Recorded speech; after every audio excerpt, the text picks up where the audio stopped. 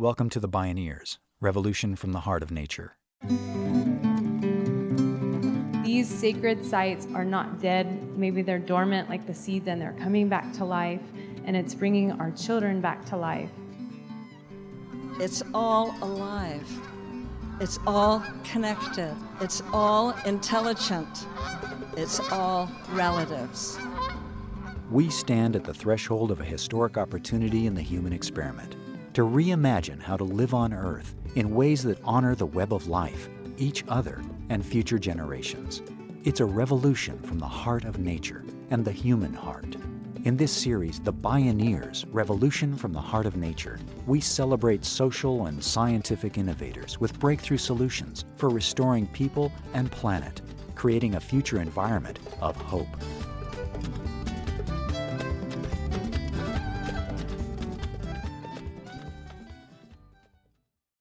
Support for the Pioneers' Revolution from the Heart of Nature is provided in part by Organic Valley Family of Farms, funding also provided by a grant from the Park Foundation, and by the generous support of listeners like you.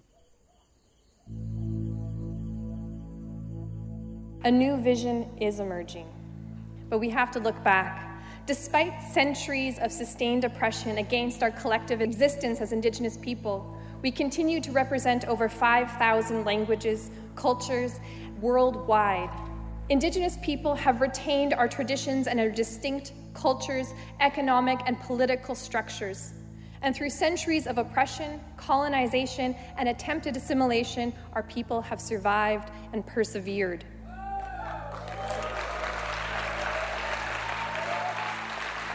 However, we still struggle for the recognition of our humanity and our rights as Indigenous people. As Indigenous rights and climate action leader Eriel Deranger observes, survival is its own testament. Despite centuries of genocide, colonization, and the systematic destruction of their cultures, Indigenous peoples today are experiencing a renaissance. There is a widespread intergenerational cultural renewal, reinvented for 21st century realities. At the same time, there's dramatically rising political action to secure lands, human rights, treaty rights, and the sovereignty that supposedly is theirs in the first place. The stakes could hardly be higher. These ongoing struggles by First Peoples could well decide the fate of the Earth. Native peoples are the guardians of lands that are a key strategic source for the future of energy, both dirty and clean. Indigenous lands hold as much as 80% of the world's remaining biodiversity. And in many places, First Peoples still carry invaluable traditional knowledge the world badly needs today. In this half hour, we visit with three courageous and visionary Indigenous leaders working at the growing edges of this renaissance. This is A Path Home, Restoring Native Lands and Traditional Ecological Knowledge, with Athabascan political activist Eriel Deranger, Amah Mutsun Tribal Chairman Valentin Lopez, and Chemehuevi culture bearer Cara Romero. My name is Neil Harvey. I'll be your host. Welcome to the Pioneers, Revolution from the Heart of Nature.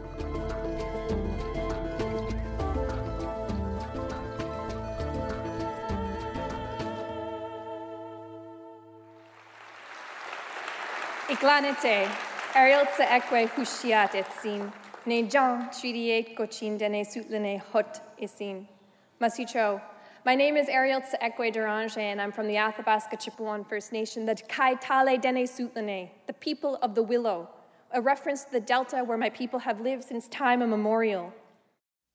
Eriel Deranger works tirelessly to defend her Athabascan people's right to survive, as well as the rights of all First Peoples. As a leader in the Idle No More movement, she helps direct the tar sands campaign to protect Earth's climate and the fragile ecosystems and wildlife habitat of Canada's famed northern boreal forests, which face annihilation by this monster fossil fuel development. It also happens to be her home. Eriel Deranger spoke at a Pioneers conference. My people's rights and culture are in the crosshairs of the largest gigaproject on Earth, the tar sands. The legacy of this project is one of contamination and out-of-control pollution that puts us all at risk. It consists of toxic lakes that cover 240 square kilometers and seeping contaminants into the river systems that my people rely on. It creates as much greenhouse gas emissions as all of the vehicles in Canada combined. And if left unchecked, it could double, if not triple. It's out of control. Canada's Alberta tar sands region is among the planet's 3 largest carbon pools. Scientists agree this dirtiest type of oil absolutely must stay in the ground. Eriel Deranger's people's ancestral lands are just downstream. She had decided to move her family back home after many years away. Then her friends warned her, things aren't the same anymore. And then I started Googling it, and my heart broke. And then I went there, and I felt like not just my history had been erased, but my children's future had been erased. And that's when I was like, it's not going to go all the way through my territory. My children need to know what the sound of birch trees in the wind are like, what the sound of the rivers are like, what the air smells like, what the fish tastes like. And I want my children to be nurtured to understand their identity, and those are the things that drive me forward. And it's not just my kids, it's the kids that live in those communities. In my community of Fort Chipewyan, there was a kid that told his dad, when he put food on the table, he would say, "Is that from the grocery store? Did you hunt that?" And his dad said to him, "Why, son?" And he was 7 years old. And he said, "Because I don't want to eat the wild fish because I don't want to get cancer and die." What kind of reality is that for our children? That doesn't just rob him of that fish, that robs him of his future and his identity as an Indigenous person. That is what we are fighting for. Fighting to protect her ancestral land comes naturally to Eriel Deranger. Her parents were members of the American Indian movement in the 1960s and 70s. She accompanied them in protests and sit-ins. They taught her about the treaties between her community and the Canadian government to protect their land and rights, treaties that have been systematically violated. The tar sands project proved to be a tipping point, igniting a global movement.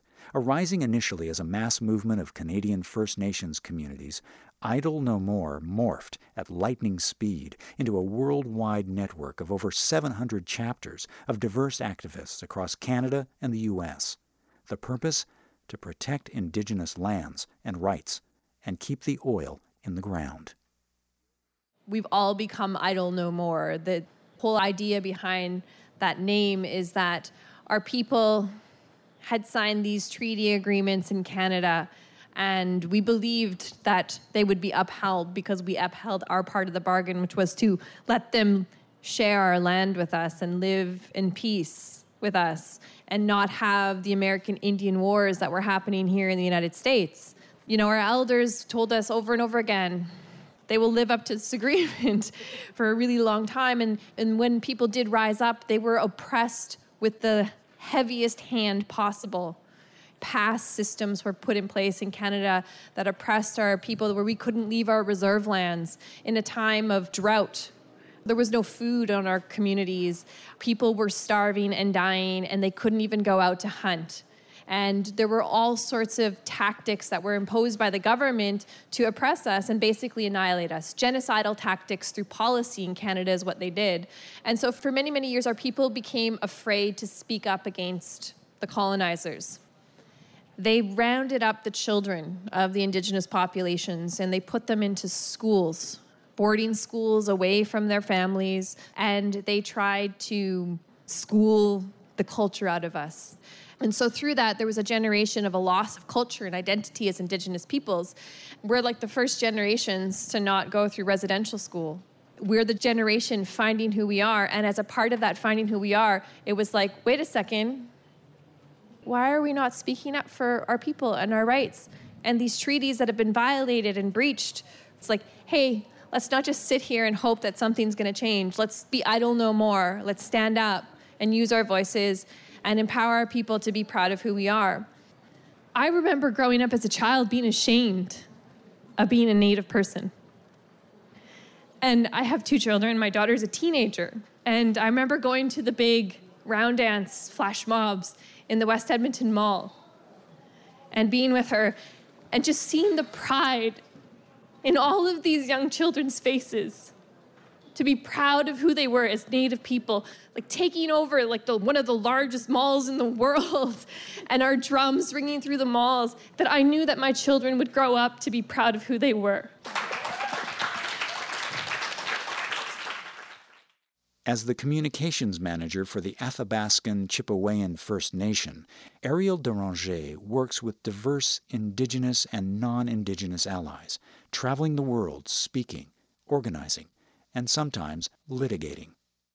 In addition to our litigation, we are also doing a community-based monitoring program and a guardian program where we're training people from our community to be like rangers or police of our traditional territory. Our nation has defined what we call a protection zone, where we want no industrial activity or poaching or any kind of development without our permission. And there are nations that are building their own energy sovereignty programs. That movement is sparking across all of North America, and many nations are utilizing the frameworks of our rights as Indigenous peoples and the sovereignty and control that we have over our lands and resources. So that's definitely something that's been happening. It hasn't been easy, though. It seems like it should be a no-brainer on paper, given that it's like written in laws, but states actually enacting or respecting laws historically, as in most cases, hasn't happened unless it's benefited those that are in power.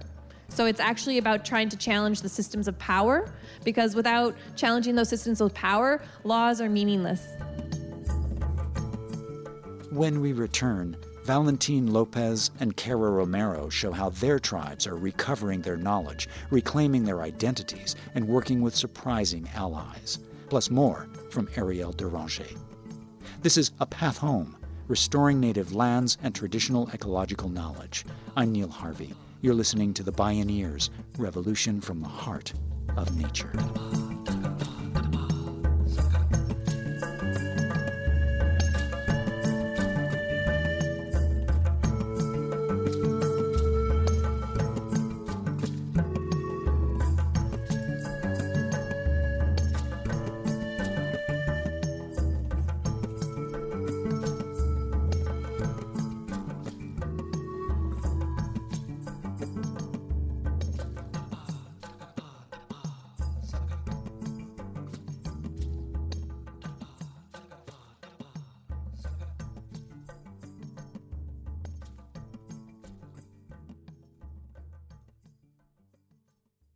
To explore all available Bioneers radio shows, podcasts, and video programming, and to hear more from Eriel Deranger and other guests in this show, please visit bioneers.org. Our tribe is comprised of those descendants of those that were taken to Mission San Juan Bautista near the Gilroy Hollister area and Mission Santa Cruz. Valentin Lopez is chairman of the Amah Mutsun Tribal Band in California. He spoke in the Native-directed Indigenous Forum at a Bioneers conference. Our creation story takes place at Mount Umunum in Santa Cruz. There's a long story about the animals, how they came to us, plus the plants. But whenever the Creator made man, He made man and woman last. But He gave us the ability to think, to problem solve, to figure things out. And He also gave us a responsibility to take care of all living things, the four-legged, the winged, the fin, the plants, etc. And that was our responsibility. And so our ancestors took that responsibility very seriously. And then came the mission period, which was horrific on our people. We lost 50% of our population during the mission period. That was followed by the Mexican period and then the American period. An example of the Ohlone, we are an Ohlone tribe. In our area, there were 30,000 Ohlones at the start of the mission. At the close of the mission, there were less than 100. So that's just an incredible loss. In all honesty, we lost a lot of our indigenous knowledge for land stewardship, land management, knowledge of the animals, knowledge of the plants, etc. Despite their unimaginable losses, Indigenous peoples are reclaiming their identities and cultures with an eye on future generations. At the heart of everything is the land. To restore this essential relationship, Valentin Lopez and the Ohlone people are forming land trusts and partnerships with non-native allies. In 2006, we were having a council meeting, and the elders came to us and they said, our creation story tells us we're here to take care of all living things. And Creator has never rescinded our obligation. We need to find a way to get back on that path. And so we talked about it among council members and talked about it with elders, and we didn't really see a path, but we just believed and we prayed and we held ceremony. And 5-6 months later, we get a call from the superintendent of Pinnacles National Park. And he had just transferred in out of the park that he had just left from. They had a wonderful relationship with the Native Americans there. And he wanted to continue that at Pinnacles National Park. They had huge stands of deer grass and white root sedge, which are very important for basketry material. They had big fields of native seeds like red maize, for example. That's a very important food plant for us. So we started going out there and working. And then our elders and our members started going out there. It wasn't unusual to see on a weekend 75 of our members out there working to try and work with the lands and to relearn our traditions. From there, mushroomed other opportunity. We started talking to state parks. They heard what we were doing, and state parks wanted to work with us. Stanford, Berkeley, UC Santa Cruz wanted to work with us. Other land trusts wanted to work with us. And we started pulling things together, started getting our youth involved as far as trying to find jobs of stewardship for them so that they can work and restore that relationship with Mother Earth. And it's gone wonderful. In 2012, we developed our Amah Mutsun Land Trust. We don't own any land at this time. We hold an easement, and we have 265-acre parcel that we have designated as a cultural preserve with state parks, and that allows us to co-manage it with state parks. We do a lot of restoring our lands using the science, but also we talk to our tribal neighbors to the north, southeast, to try and trade knowledge or to gain the knowledge they have. We feel that we found our path back. We have historic trauma where we have high rates of suicide and addictions and stuff like that, but we're finding that getting back on the path of our ancestors is helping us address those kinds of needs. And so we think long-term there's going to be incredible benefits. The Amah Mutsun now have tending and gathering permits for over 100,000 acres. They're also working with the UC Santa Cruz Arboretum on a large 55-acre Amah Mutsun garden. At work and learn parties, people relearn traditional practices and then restore native plants in their traditional territories. They're ultimately aiming to acquire land to resettle tribal members, and some surprising partners are showing up. Education is a critical component of our tribe. We do a lot working with public to teach them our traditional native land stewardship ways, because we want them to learn those ways, because we feel that way of caring and stewarding is what's going to protect us and allow us to be sustained into the future. And so we do a lot of things, like, say, for example, we have a great relationship with the Girl Scouts of America. How do you like that? We have State Cultural Preserve, we have near Año Nuevo, the Girl Scouts, they have 2 camps in the mountains up there in Santa Cruz Mountains. And so we regularly go up there and talk to them about our traditions, our ways, our history, and they always put activities in there. How to make tule boats, how to make abalone necklaces, and teaching them traditional songs, and talk to them about the importance of relationship and praying and talking and having ceremony with the plants. We do that with them. We have lost a lot of our traditional tech, our traditional ecological knowledge of our land systems by design. I mean, we were almost totally erased. It's amazing that against all odds, any of that stuff exists at all. Cara Romero is Chemehuevi from the Mojave Desert in California and formerly served in the tribal council. A self-described culture bearer, she's director of the Bioneers Indigenous Knowledge Program and the annual Indigenous Forum. While it's embarrassing, it's also a great virtue to have humility, right? And part of our cultural work was humiliating. Learning from maybe non-natives or learning from our tribes adjacent, knowing that you would hear things like, that's not the way that Chemehuevis do it, you know? But we would borrow from them anyways because ours were gone. And what's so wrong with that? They're really close to us and they're using the same traditional resources, and maybe we have to adapt in order to be resilient. And maybe there's nothing wrong with that. You know, it strengthens our intertribal relations. You know, we've heard beautiful stories like the Star Navigators from the Pacific Islands that came not from the Hawaiians, right? You know, they borrowed traditional knowledge from their adjacent islands, and you know, it was like cutting a sapling from somewhere else and replanting an ancient orchard. You know, it all came back and it was all okay. Cara Romero says that tribes like hers face many other complex challenges resulting from land loss and the fragmentation of lands and jurisdictions. Most tribes have severely limited resources, yet they're managing small sovereign nations whose traditional territories can range over thousands of miles. The lands are usually an incoherent patchwork of public lands partly managed by the Federal Bureau of Land Management or the state. The BLM often requires the land also be made available as recreation areas for the public, which is highly problematic if you're protecting sacred sites, delicate ecosystems, and cultural heritage. For us down in the Mojave Desert, we have these encroaching off-road vehicles in San Bernardino County, and they really like virgin territory. It's extreme, right? And Mojave Desert and ancestral Chemehuevi, Mojave, Serrano, Hualapai territories are like some of the most pristine, biodiverse areas, and they're undeveloped.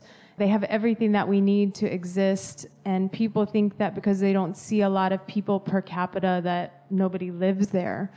And there's this tiny microderm, topsoil down in the Mojave Desert, and it's how the seeds lay dormant for like 20 years, but when we get a rain in Death Valley, these flowers that have never bloomed, that maybe I've only seen once in my life or twice in my life, they come alive, right? There's so much symbolism there. When these ORVs go over the terrain, it's corrupted forever. This topsoil is like an eggshell on top of this like fine powdery dirt. And so when that topsoil is corrupted, not only is that seed corrupted, then this glass, right, of sand that lacerates the lungs of not only humans, but our desert tortoise and all of our migratory animals are also corrupted through these off-road vehicles. Cara Romero is especially encouraged by one collaboration between her tribe and the Native American Land Conservancy. It's preserving the Old Woman Mountains, 2,500 acres in the Mojave Desert. For her and her people, it's deeply personal. And not only did they manage it, but they came and they meaningfully consulted with our tribe, like the BLM didn't, and they said, hey, you guys are still around. Do you want to come camp out here? Do you guys want to gather out here? And what was once a really painful spot, because we'd go out there and we'd see like all of these ORV tracks and broken bottles where people had been partying with our petroglyphs, with patinaed caves and spring water that was coming up and wild tobacco, places that we hadn't been in a long time. They were like, come back to this place, do a demonstration with the kids. And this is as I was growing up and, you know, as I was becoming a mother to my children, we'd go out to this sacred site, grinding mesquite beans and camping together off the reservation. And it was something that we didn't even do on our own reservation 25 miles away. And maybe it was the magic of the sacred site, right, that was bringing all of these things to life. It wasn't just about the sacred site, but maybe about this community experience that we were having out there. They hired somebody to live there at the sacred site and like get the ORVs out. And they had put up signs designating all of our plants and wildlife. It was empowering us, our tribal identity. We were showing people that our sacred tortoise is out here. And then they fenced part of it off that really needed to be fenced off, that people kept destroying. And so that to me is kind of the beauty of these land trusts and how I have experienced Old Woman Mountains down there in the Mojave Desert very differently from when I was a young girl going out there occasionally to very regularly, annually, seasonally. Our kids are camping out there. All of those things help our kids with historical traumas and addictions and all of these blood memories that have been really painful for the last 100 years that have been passed down. These sacred sites are not dead. Maybe they're dormant like the seeds, and they're coming back to life, and it's bringing our children back to life. Again, Eriel Deranger. We must nurture and support our children to be proud Indigenous people who believe that anything is possible and that we are not bound by the status quo that involves the desecration of our rights, our values, and our cultures, and our indigeneity. We need to nurture our children to be people who will carry on our role as caretakers and stewards of the land and speak for those who cannot speak. Eriel Deranger, Valentin Lopez, and Cara Romero. A Path Home, Restoring Native Lands and Traditional Ecological Knowledge.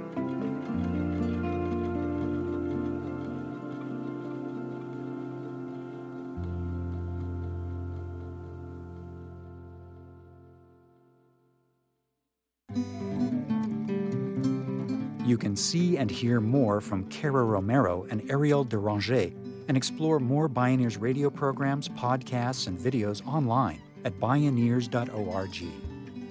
For information on attending the National Bioneers Conference and Bioneers events in your area, please visit bioneers.org or call 1-877-BIONEER.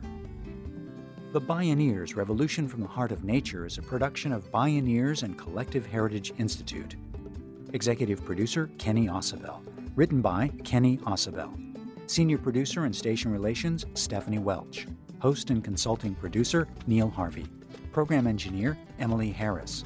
Production assistants Tina Rubio and Melanie Choi. Our theme music is co-written by the Baka Forest People of Cameroon and Baka Beyond from the album East to West. All royalties from Baka compositions and performances go to the Baka Forest People through the charity Global Music Exchange. Find out more at globalmusicexchange.org. Additional music was made available by Sounds True at soundstrue.com. The opinions expressed in the Bioneers Revolution from the Heart of Nature are those of the presenters and are not necessarily those of Bioneers and Collective Heritage Institute, the underwriters, or this radio station. My name is Neil Harvey. Thank you for listening. I invite you to join the Bioneers in inspiring a shift to live on Earth in ways that honor the web of life, each other, and future generations.